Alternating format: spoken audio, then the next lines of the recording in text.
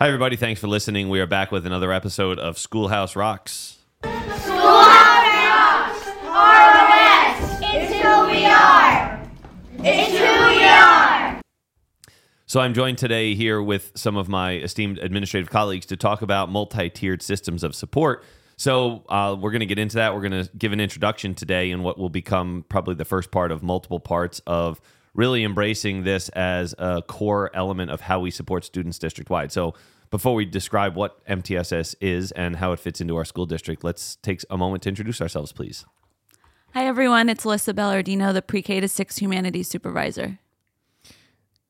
Hello, this is Frank Santora, your proud superintendent here in Roxbury. Hey, everybody. I'm Zegar. I'm the assistant principal at Lincoln Roosevelt. All right. Well, thank you all for joining me today. What everyone doesn't know is we've been trying to coordinate this conversation for a while now. And so I'm glad we're able to finally sit down together to frame out an introduction of this topic. Because what people probably don't realize is that multi-tiered systems of support is really a framework that we already utilize in a lot of ways to support students. So we're going to describe that because one of the things that I have as a goal for today's conversation is this kind of becomes the first step in establishing a common vocabulary and a common language for how we work to support students in any number of ways, which we're going to get into district-wide at all grade levels. So that's where we'll start. What is it? So when we say MTSS or multi-tiered systems of support, what's that mean in a generalized sense?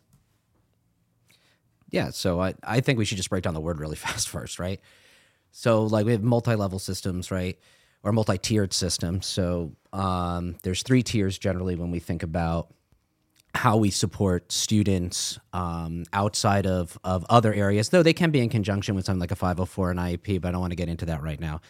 But I think the last 2 in that acronym are really important, which are systems of support, which means there's a whole bunch of different things that happen. And the focus here is on supporting the learners within the classroom, going from all learners, all right, to specific groupings and then individual students of need. I think it's important, too, when we talk about a multi-tiered system of support to understand that there are various tiers, as Dr. Zegar just mentioned, but as a youngster progresses in needing more support, the tiers of support continue. So they build upon one another. So you have a tier 1 level, which is universally provided. But as a youngster demonstrates a need for further support, they also get a tier 2 intervention while still receiving tier 1, and they progress accordingly. And so I think what's important as we emphasize the word tier, which of course is a critical component, you have the vast majority of students really exist in tier 1. And so their supports are what we would consider to be the general program that every student is offered. And so when we say program, there's a lot of elements to that. There's behavioral, there's academic, there's social, there's emotional, right? This is not just an academic structure, but the vast majority of students really do operate in tier 1. And tier 2 kind of offers that first level of more specific support for a student or group of students, small groups of students. And tier 3 is kind of that more intensified, typically individualized level of support. Go ahead, Chris. You wanted to jump in there. Go ahead. Yeah, just I think it's good for us to kind of define, the philosophy behind why we're saying what we're doing. We're using terms like tier 1, tier 2, tier 3. But in reality, it just breaks down to the fact that, and I think as a parent, this, every student is different. Your son or daughter is different than the other ones, and they have different needs. They have different ways they excel. And the assumption that students come in and they're all the same and they should be expected to do this in the exact same way is silly, because it's not really what life is like in any way. And in a lot of ways,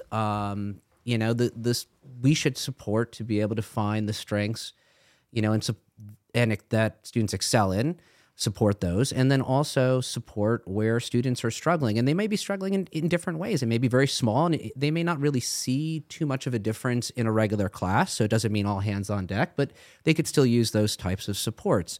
And I think that's the important thing, that we understand that students come in and they all have different strengths and different needs.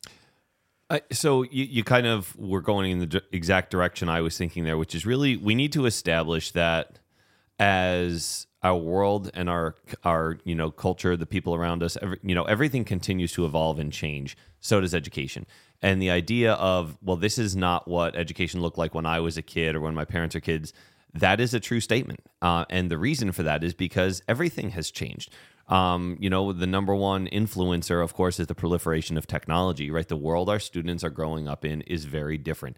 And that, of course, has led to changes. And so just a generation ago when we were all students, there was really still a very specific one-size-fits-all model. You sat in rows, you listened to the teacher, you all got the same test, you all got the same homework, everything pretty much looked the same with very, very few exceptions. Now, of course, I'm looking back at my experience as a student, but if you said, what were those exceptions? I'd be like, I don't know. None of them stood out to me. None of them are really memorable, which suggests to me that they are few and far between, and you fit the mold that was cast for everyone in all four of these areas: behaviorally, socially, emotionally, academically.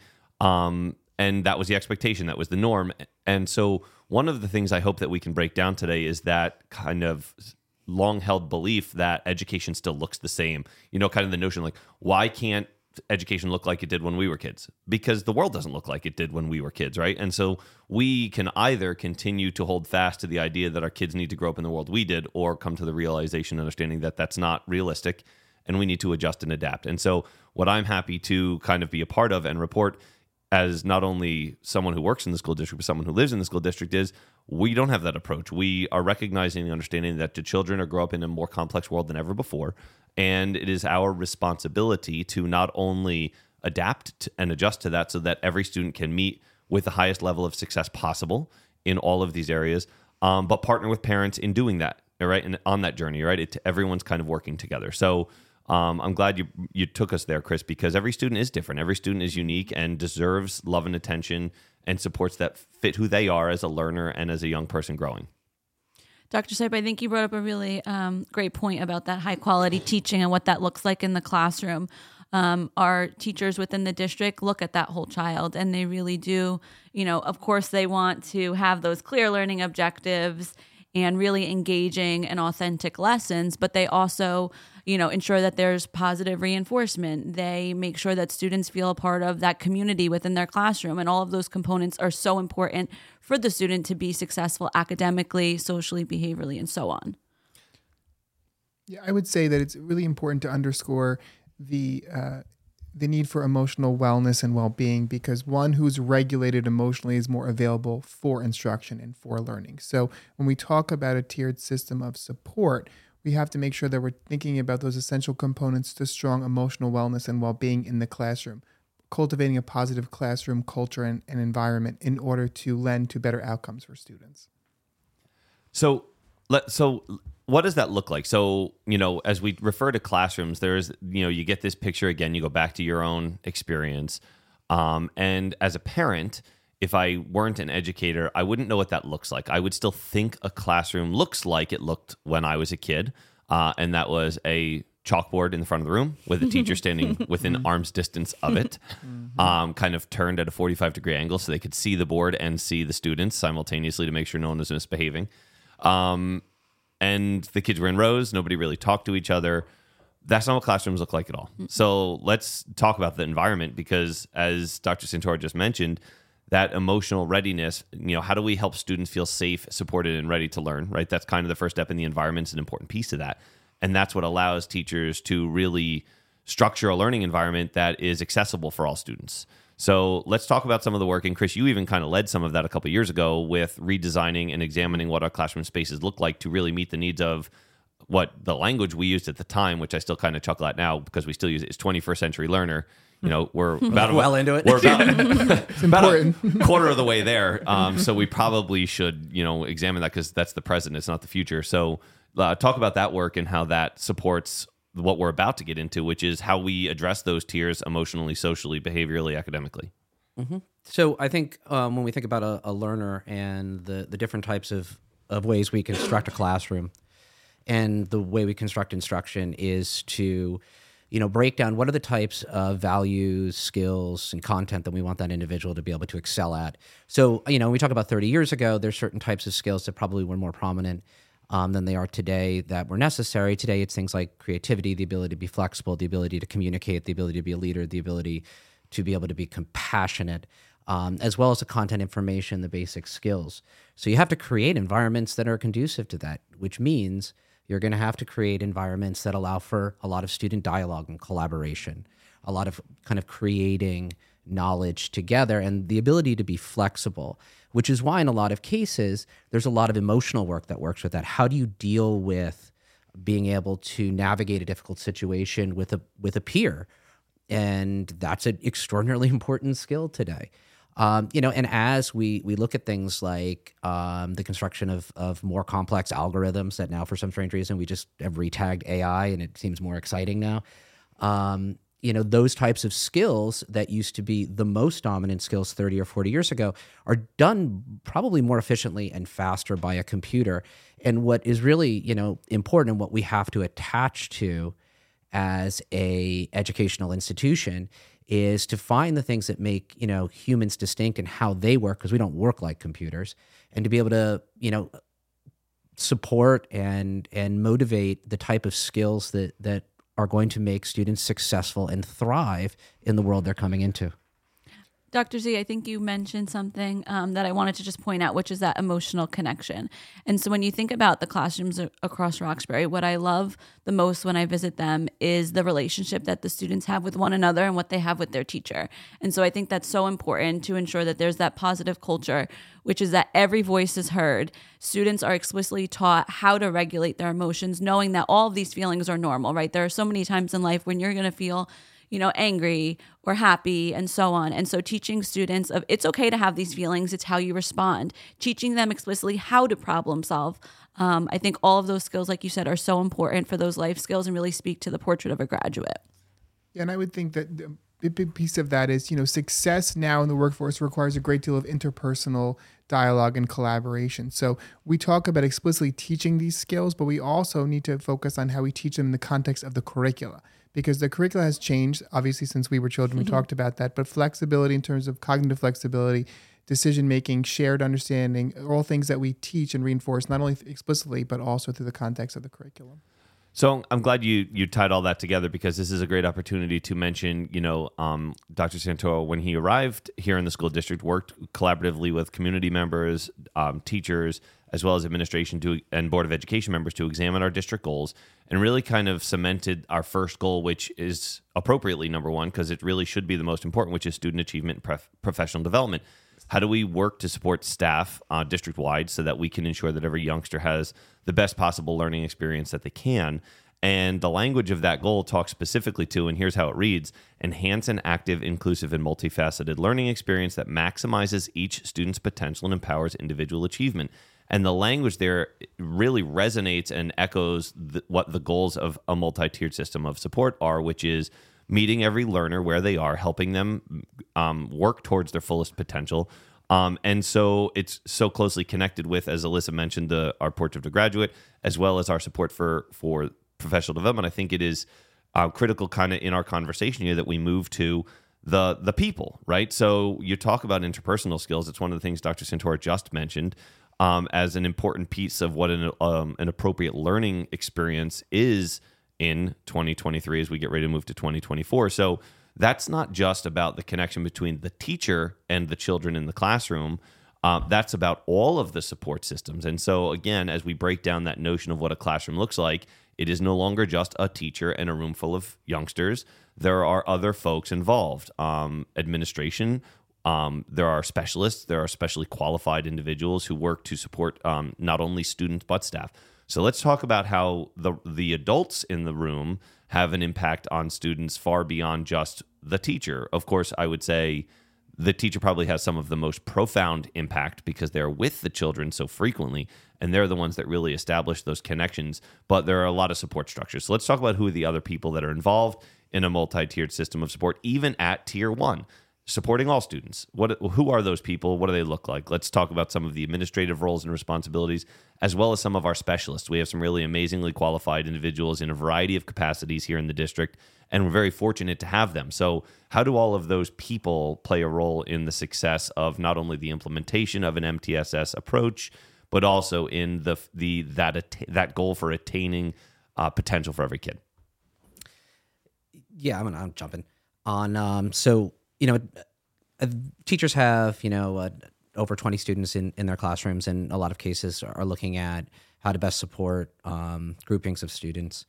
And I think it's important that people at home understands that there's consultations on numerous students throughout the course of the year, where a teacher will reach out and there'll be a committee that looks at a student, and maybe it's a small meeting. Maybe we continue to chart the progress of a student. Maybe it becomes something where the parents get a little bit more involved.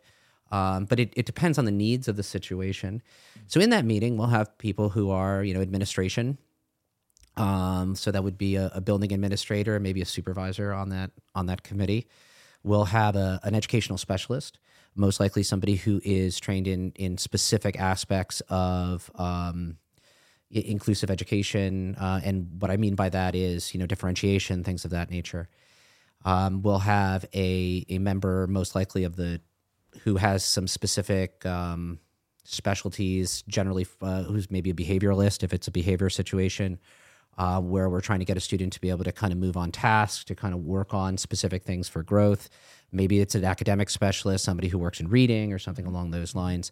And then also a guidance counselor, a lot of times, somebody who is there to be able to talk about the specific role of working through the social systems of the school, coupled with the classroom teacher, because obviously they should be there.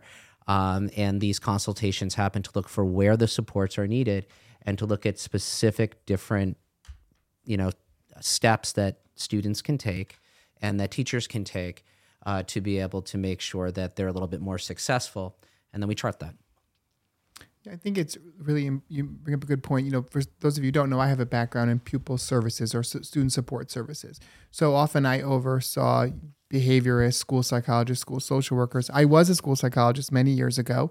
And some of the meetings Dr. Zegar just described are more commonly known as intervention and referral services meetings, where groups of professionals are getting together to talk about a particular student who's demonstrating a need for further support. So I sat on those committees as a former school psychologist. And when we would talk about students' behavioral needs, the first question I would ask regarding student or classroom management pertained to student voice and choice, meaning what were the opportunities for student voice in the classroom and student choice, and how did they lend themselves to classroom rules and expectations? And that was the starting point for consultative service. We're very lucky here in Roxbury to be supported by a whole host of very talented behaviorists, school psychologists, learning consultants, reading specialists, all individuals who can lend a very nuanced voice to the discussion regarding student need. So those are the kinds of supports that are available for our students at each tier. So the as we're talking about how all those people come together to support the different tiers, I know that you all have been very involved in your capacities here in the district in supporting that mentality, and so I think that's kind of an important piece to talk about here, which is really a realignment of priorities. And I don't mean a realignment as in a departure from previously held priorities. I think it is an embracing of the idea that additional priorities continue to emerge and deserve the same amount of attention as prior priorities, right? And so that's one of the things that I believe in. I've said this on this podcast as well as many other times before. It's what makes being an educator such a complicated, complex, yet rewarding profession. It continues to grow in the expectations of what people are responsible for doing and how they respond to the needs of students. The approach for how students are cared for is very different, but it's different because education as an industry has worked to evolve to more, I'm going to say appropriately, although that may not be the best word. That may not be the most appropriate word.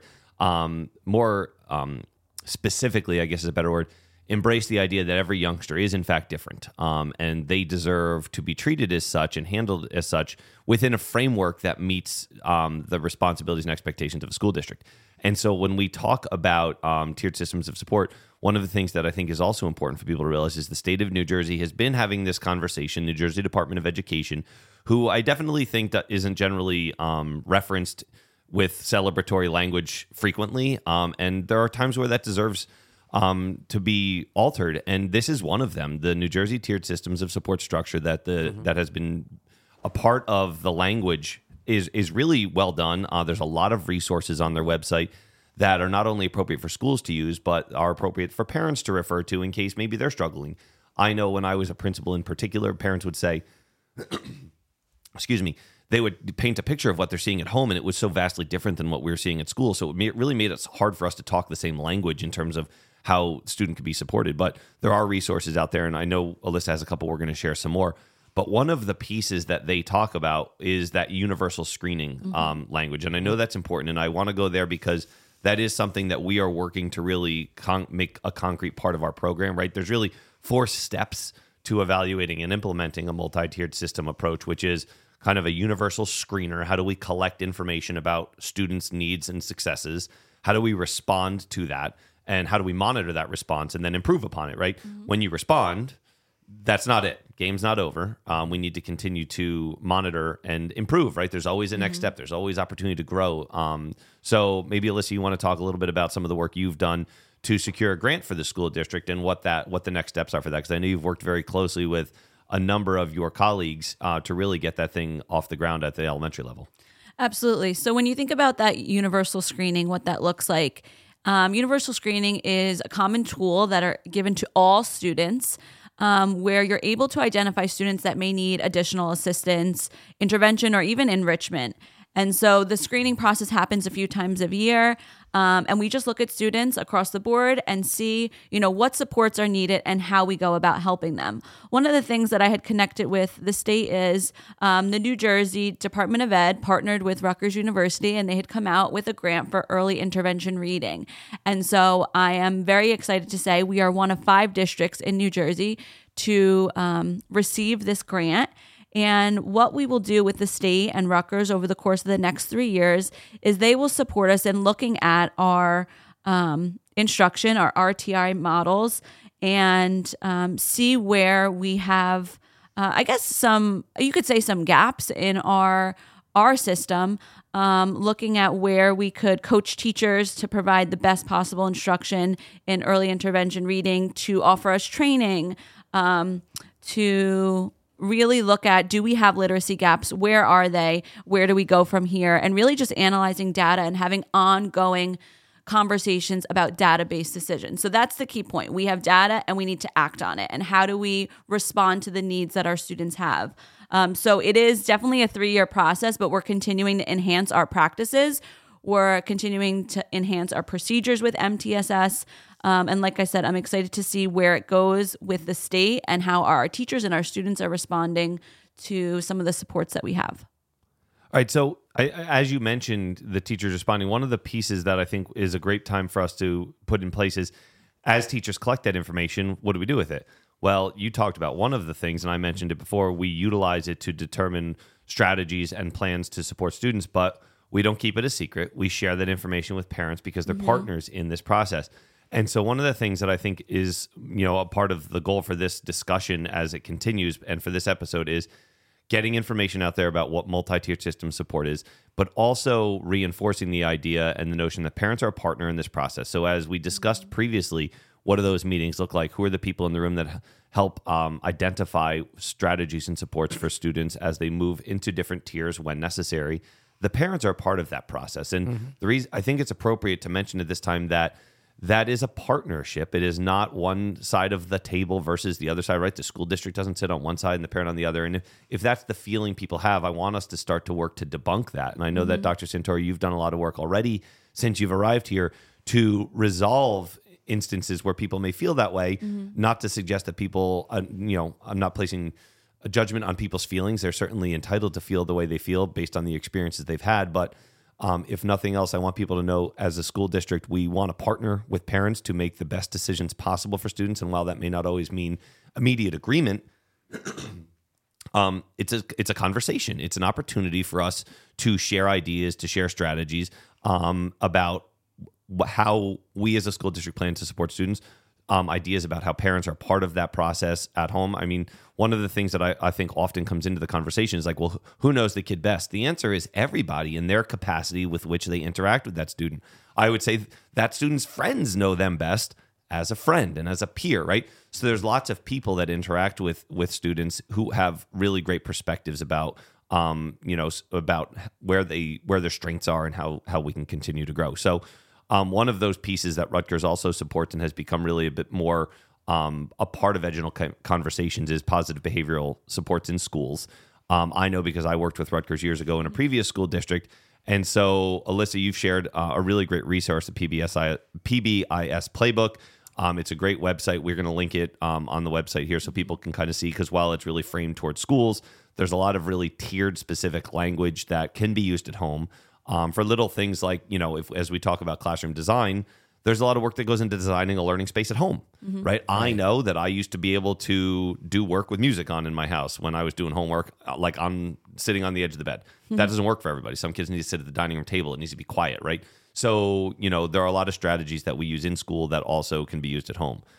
So I think that's an important piece of the conversation, but you also mentioned data. So let's kind of wrap up with that idea of how do we collect data? How do we share that? How do we help translate it for parents, right? I think maybe that's a great place to start, because we've gotten into a pattern of ending these podcasts with strategies and ideas about how parents can take what we talk about, utilize it in the home. I don't know. I'm having such a hard time today. Getting choked up. It's an important time. I know. For real. I'm getting very emotional. So let's talk about that. We collect data. How do we translate that into a way that is consumable and understandable by parents who may not be educators? Because I think that's probably a point of frustration when we use edu jargon. We use our language, and not everyone is familiar with it. Yeah. I think part of it comes down to an explanation of what kinds of data we're using. So it's important that we look at summative data, which would be the end, right, of something, but also formative, performance-based data, things that are occurring in the moment and how we're assessing a student, demonstrating a skill. I've always found in my work that describing the kinds of tasks presented to students, to parents, is illustrative of what we're doing and what we're aiming to do. It also helps bridge the gap on what parents can do at home to work with their children. So I think that's just a really important piece.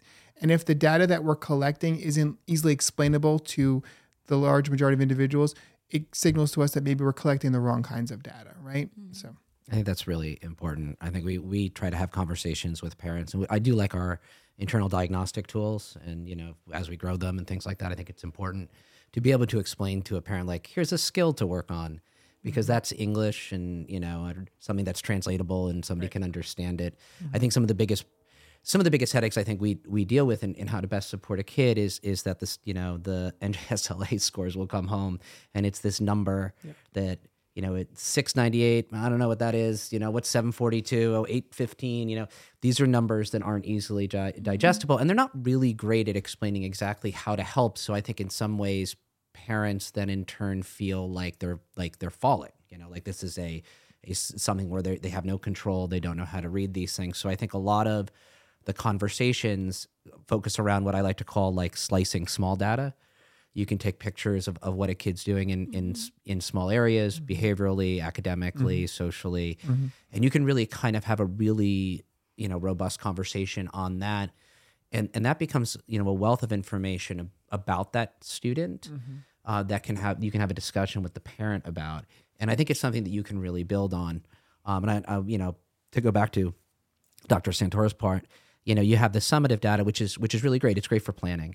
But those pieces of information in the moment is kind of really where we live in a lot of cases, where we can make specific changes midstream to make sure that we get better results. I think one of the things that both Dr. Santora and Dr. Zegar had mentioned that I want to point out is just that idea of using assessment results or data to set goals, right? To know specifically what does that student need in the moment and how do we address it. So that piece I think is really important to make sure that we are tracking those goals, looking at those goals, seeing if they're achieved, and setting new goals to keep moving forward to best support the learner. I think that's a kind of a great way to bring us to the conclusion of this conversation. And so kind of in summary here, you have tier one, which is, the goal is to provide a high quality learning experience for every youngster based on curricular goals, instructional practices that we know are well documented, but have an integrated continuum of support services, right? Any youngster who needs a little bit more of a specific support system is, kind of tier two. Those are supplemental supports. Those are individualized interventions. Those are often things that are provided to small groups of students. And tier three becomes that more intensive individualized support for a student. Notice in that explanation, there isn't the real delineation of general education, special education, because it all kind of works together, and it really isn't that approach is not one size fits all. It's not if this, then that, right? We look at each student as a unique individual and really work to collect data. And the truth is, there are a lot of supports that students can be afforded and familial partners can be granted regardless of whether a student is general education, special education, whether they have an IEP, a 504, right? That language is not exclusionary, all right? That it is a very fluid conversation that often gets misunderstood because if I don't have this thing, I can't have this other thing. And so we'll end with this idea that every student is eligible for supports that meet their needs, and we can be flexible and fluid. It is when those supports, the necessity for those supports become regular, consistent, that we really want to document those in a plan so we can ensure that everyone's a part of the same conversation. We gather that data input. So what I hope to do is have a next conversation that's a little bit more specific on tier 2 and tier 3. And so keep your eye out for that. But if you're a parent at home wondering, well, what's that mean for me? How can I utilize these ideas at home to support my child who is unique and special to me? I would say that the three best pieces of advice we can give you, which aren't specific to any of the 4 domains here, academic, social, emotional, or behavioral, are celebrate effort. Celebrate your child doing their very best at all times. Recognize that just like us, they are human. We do great at some things, we struggle at other things. So as Alyssa just said, set goals, have clear expectations, and then highlight and celebrate successes, recognizing that every moment is not a success. There are times to get better, but when those successes are there, really take the moment to celebrate those and then revisit the goals and set a new goal. Don't be done with it. Continue to grow and continue to get better. Just to build on that really quickly, I can't stress enough, reach out to your classroom teacher and set up a time to have a conversation, and one that's like early in the game too. Like if you see something at home or you noticed a bit of struggle, it may not show up in the classroom for 2 more months, and at that point in time, then it becomes a real struggle. And my feeling is always a short phone call where you can discuss back and forth, ask questions, will help out immensely in developing a partnership and getting some real, targeted kind of steps moving forward than 1,000 emails. Yep, that phone call is really critical because so much gets lost in translation when we send long messages. So I think that's a great pointer. Any other closing thoughts before we get out of here? I would just say that it's been great to have this discussion, but know this is the first of many that we're going to be having throughout the district. As Dr. Seipp mentioned earlier, we want to establish a common understanding and vocabulary regarding this process. So more will come not only for teachers, but also for parents through the superintendent coffees that I host and other events throughout the district. We are very much looking to partner with our parents regarding what's best for their students. And that's going to look different for every student, but know this is the beginning of a very long process and dialogue together. All right. Thanks for listening. Have a great day.